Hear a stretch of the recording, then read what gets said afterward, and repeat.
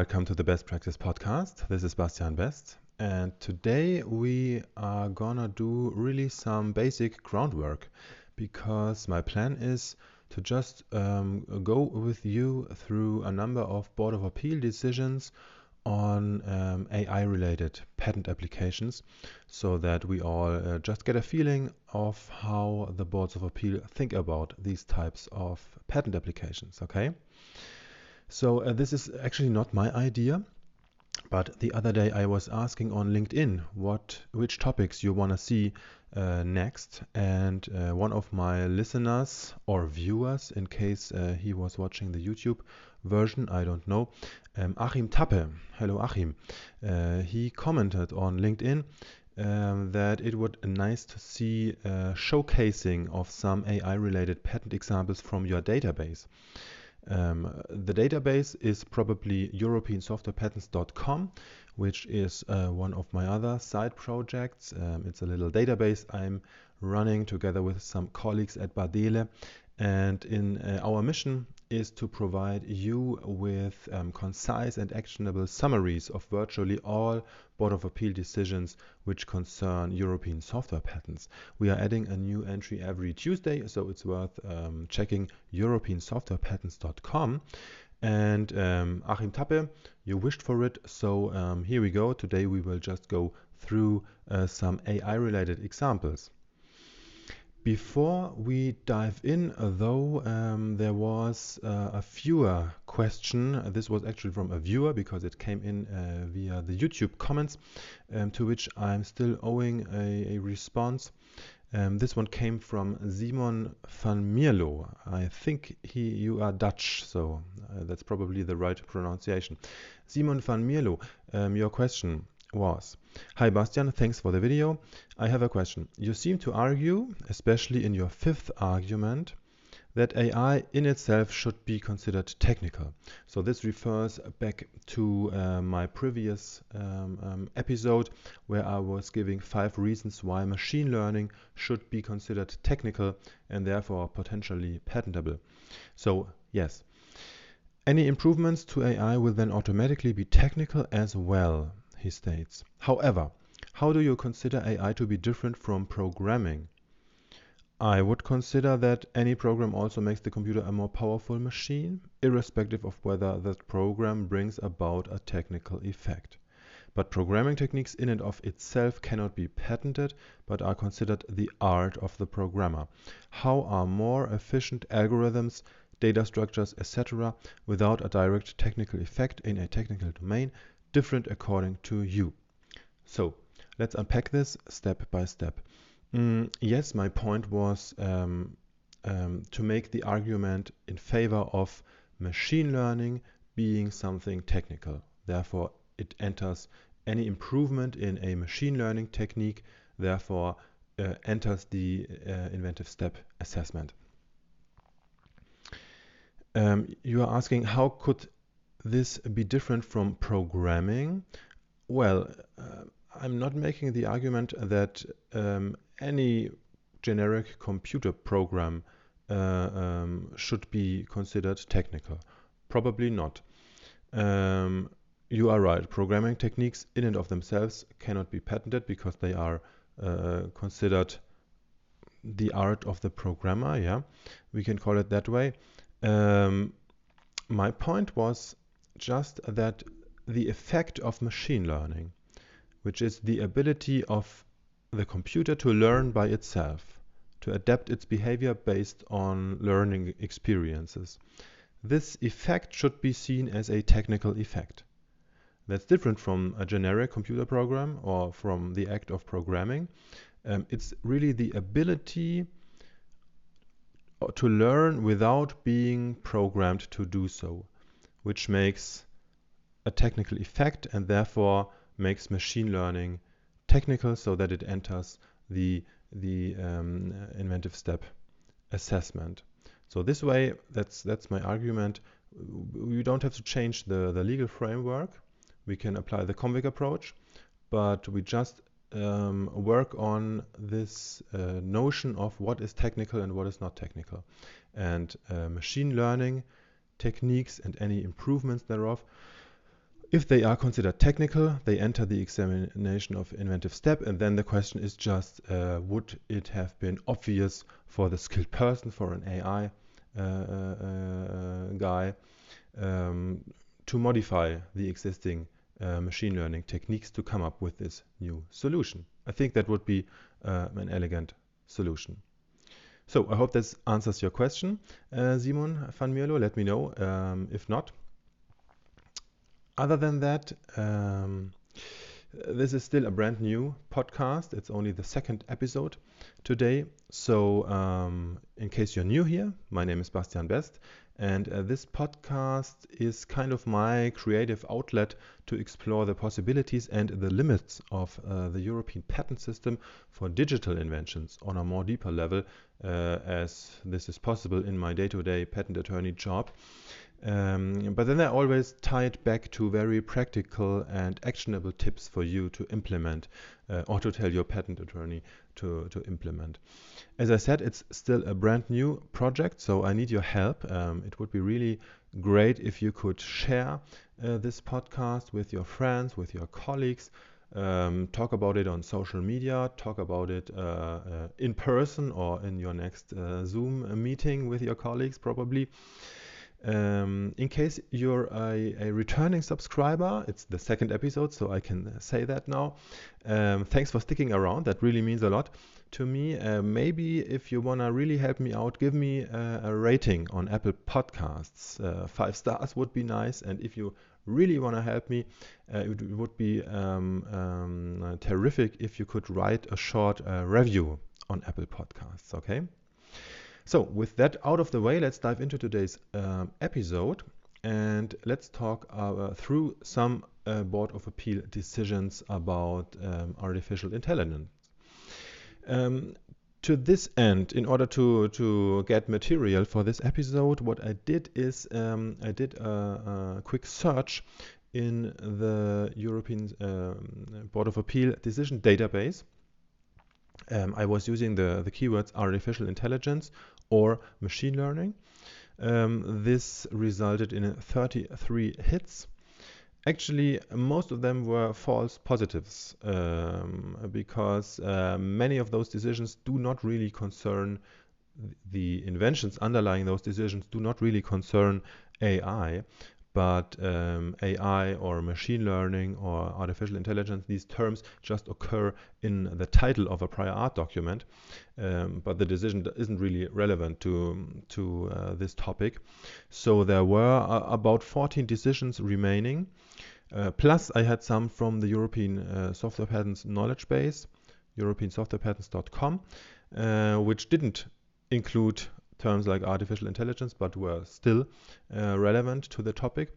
So in total then we had something like 16, 18 decisions maybe, and for this episode here I just picked 10 of them, which the 10 which I considered interesting. So it's not an exhaustive list. And we're just going to go through this list of 10 decisions now in chronological order. We are about 8 minutes in, so let's take maybe 2 minutes for each decision. Then we will end up at half an hour roughly. That's my goal for an episode like this. Okay, so without further ado, let's go through the decisions. Number one, it's a decision from 2011. Actually, this one would have been interesting because it was about a method of resolving conflicts in a railway traffic system. So there's an inherently technical context there. It was an opposition appeal. And the opponent brought in new prior art, 2 new prior art documents on the appeal stage. Now the patentee argued that these documents concerned the field of AI. And the patentee said, I'm quoting, "A person skilled in the art in the field of railway technology is not familiar with the field of AI.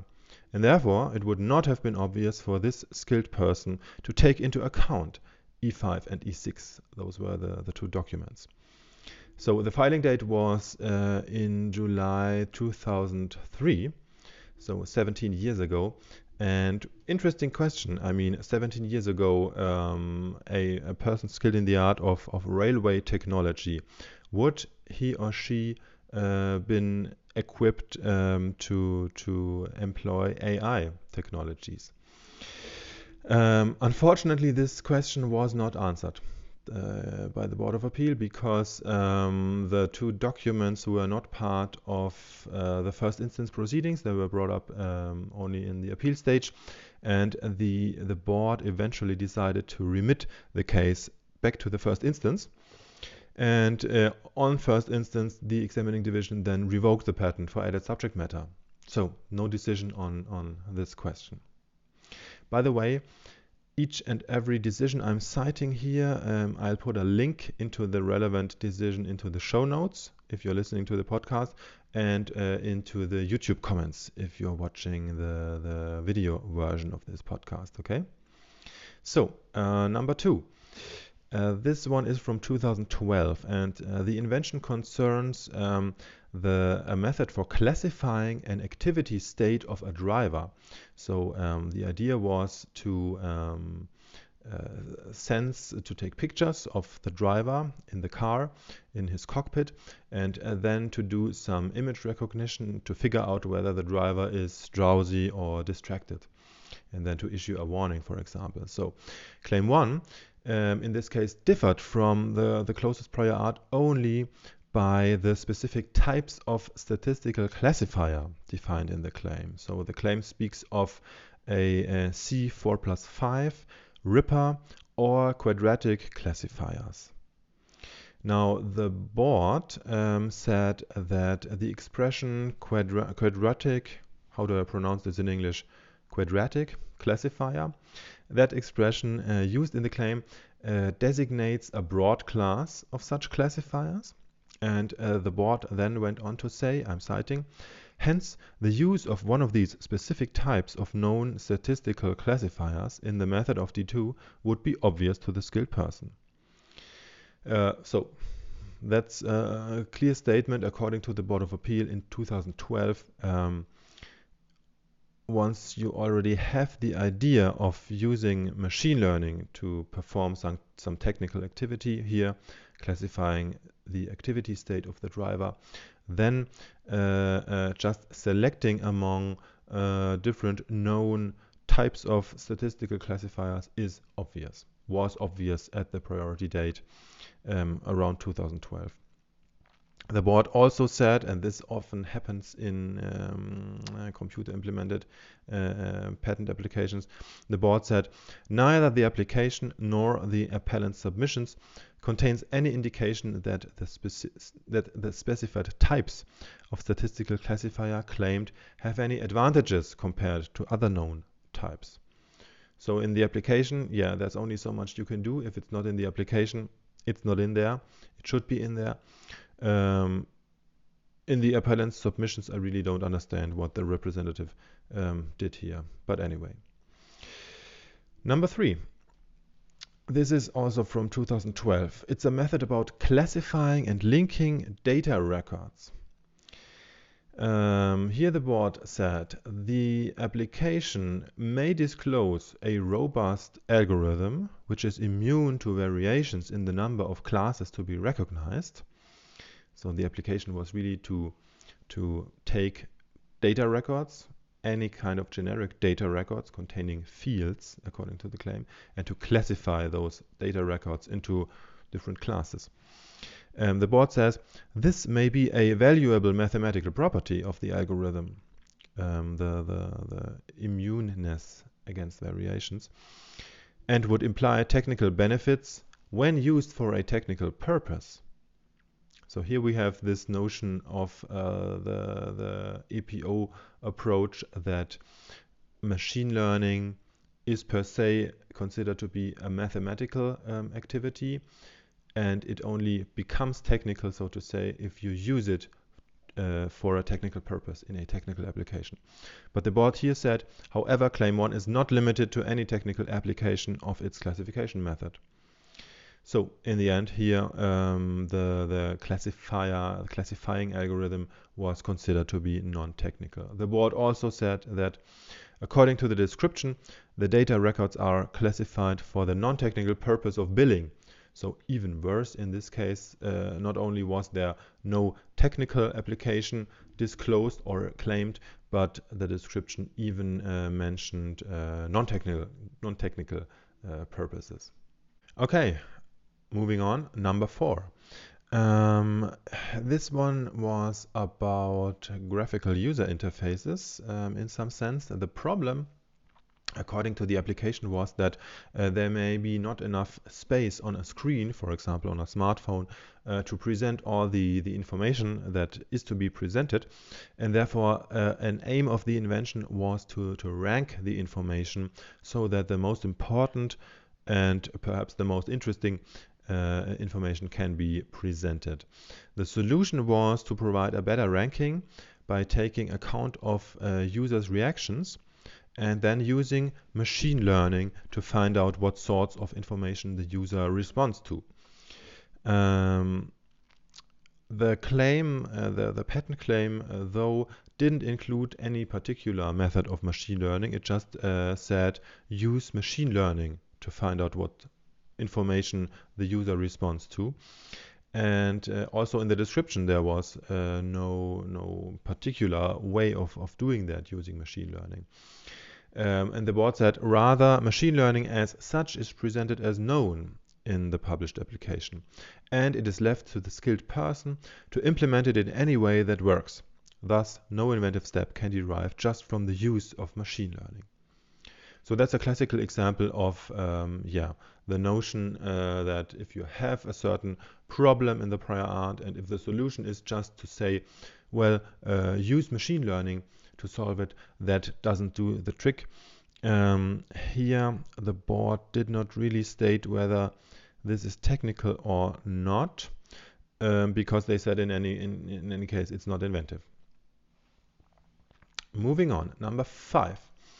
This one is about clarity, especially of the term artificial intelligence routines, which occurred in the claim.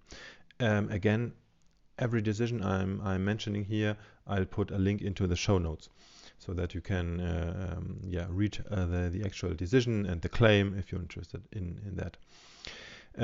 Now, the board said in this case that the expression artificial intelligence routines has a well-known meaning per se. The description gives 2 examples of such routines, namely a rule-based expert system and a neural network. Therefore, this expression is not broader than justified, contrary to what the division has argued in the decision. So that's a positive decision in terms of clarity. According to this decision, it is safe to use an expression like artificial intelligence routine because the person skilled in the art knows what that is.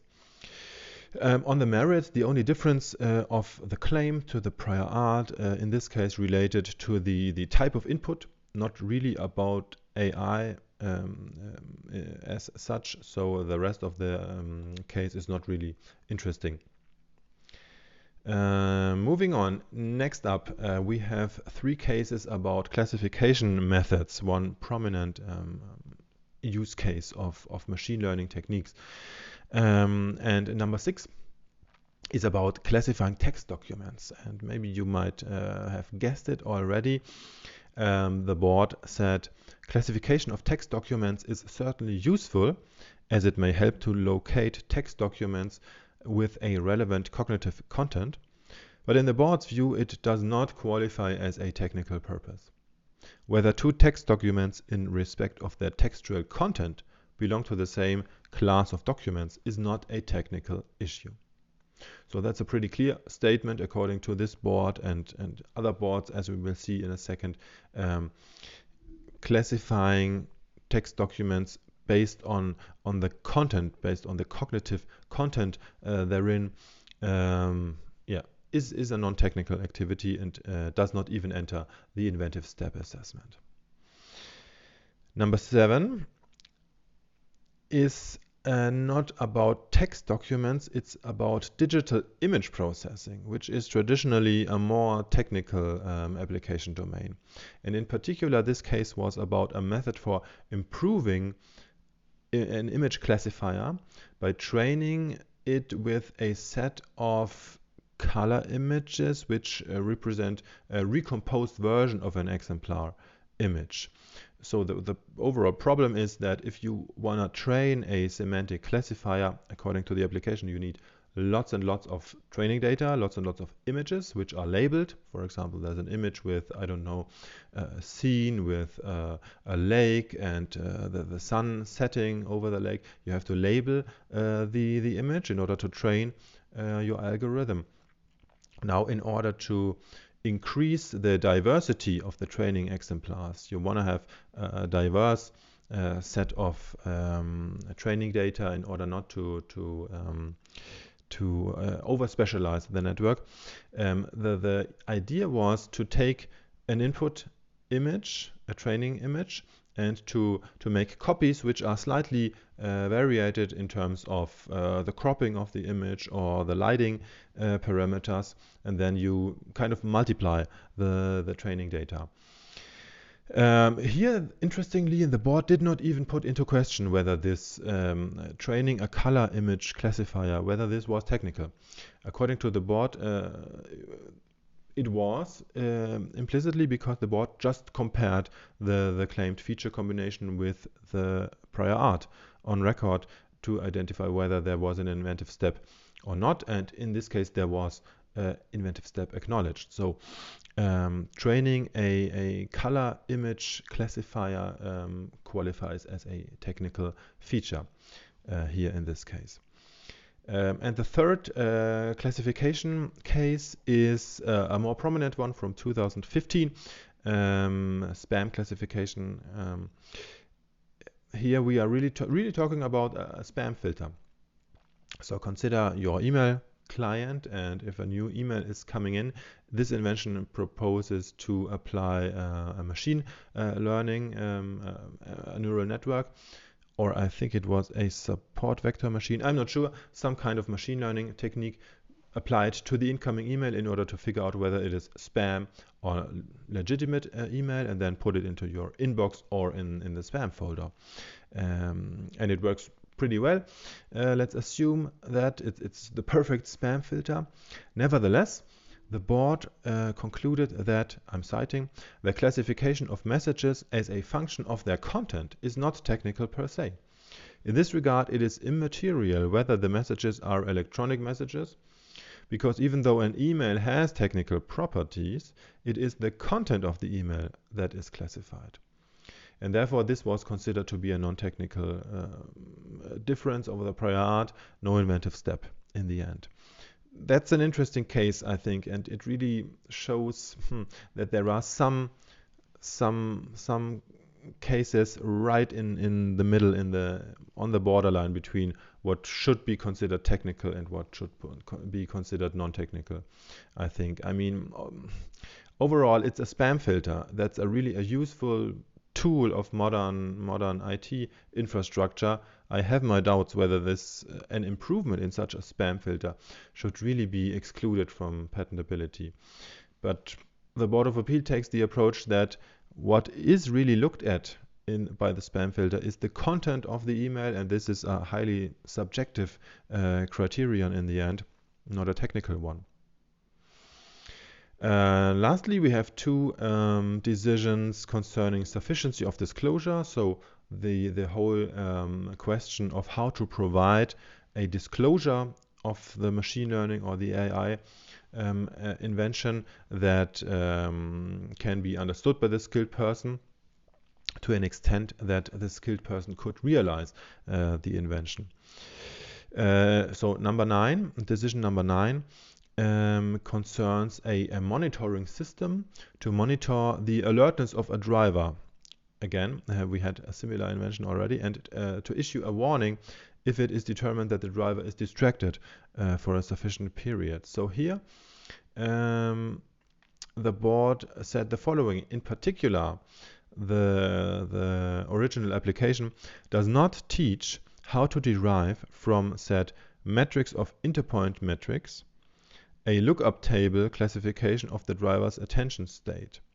Such a lookup table classification permitting to decide on the driver's attention state. So the claim here included certain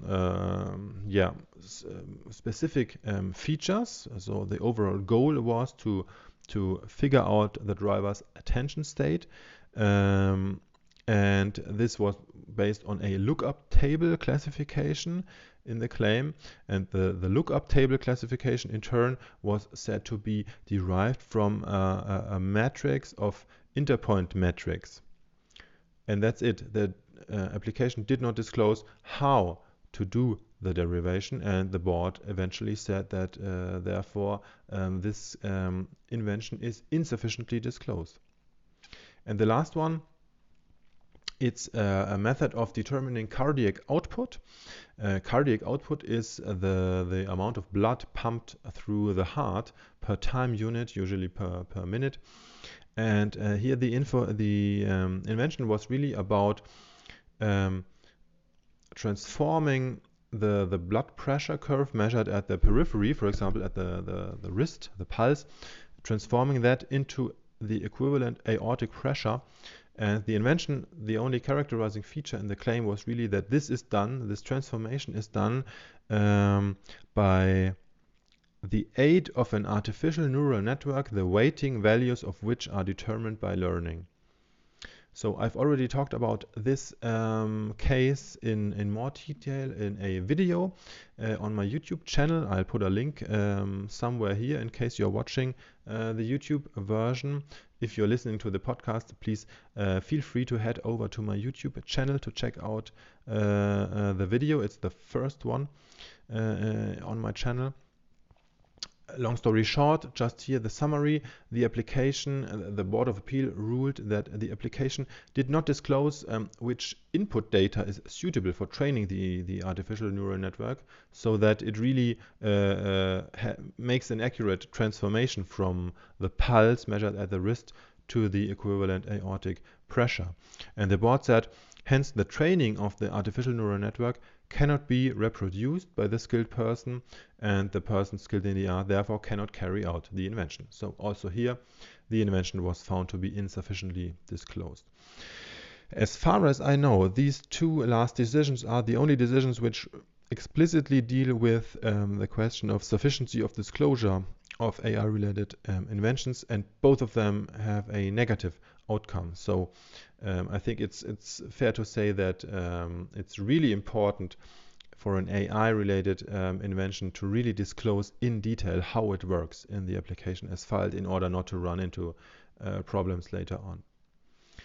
So we are through with the 10 decisions. Again, I'll put links to each of these decisions, and for I think 4 or 5 of them, there's also an article on EuropeanSoftwarePatents.com. I'll put links into the show notes and into the YouTube comments, so that you can do some further reading if you're interested. Other than that, there's no real wrapping up message here. This was really just, as I said, some basic groundwork, going through decisions to see how the boards of appeal think about these kinds of things. I hope you found value in this episode. Thanks for tuning in. What do you think? Does it make sense to make these kinds of basic case law reviews? And if so, let me know which topics would be interesting next. I could do that similar formats for, let's say, I don't know, blockchain, fintech, anything. Let me know which topics would be interesting to you. Also, please do me a favor, and if you found value in this episode, subscribe to the podcast and to the YouTube channel. Then please go tell a friend or a colleague who is involved in AI and machine learning innovation. And finally, please leave a comment, send me a message, let me know how you found this information and what you want me to cover in the future. That's it for today. Thanks for listening. Talk to you soon.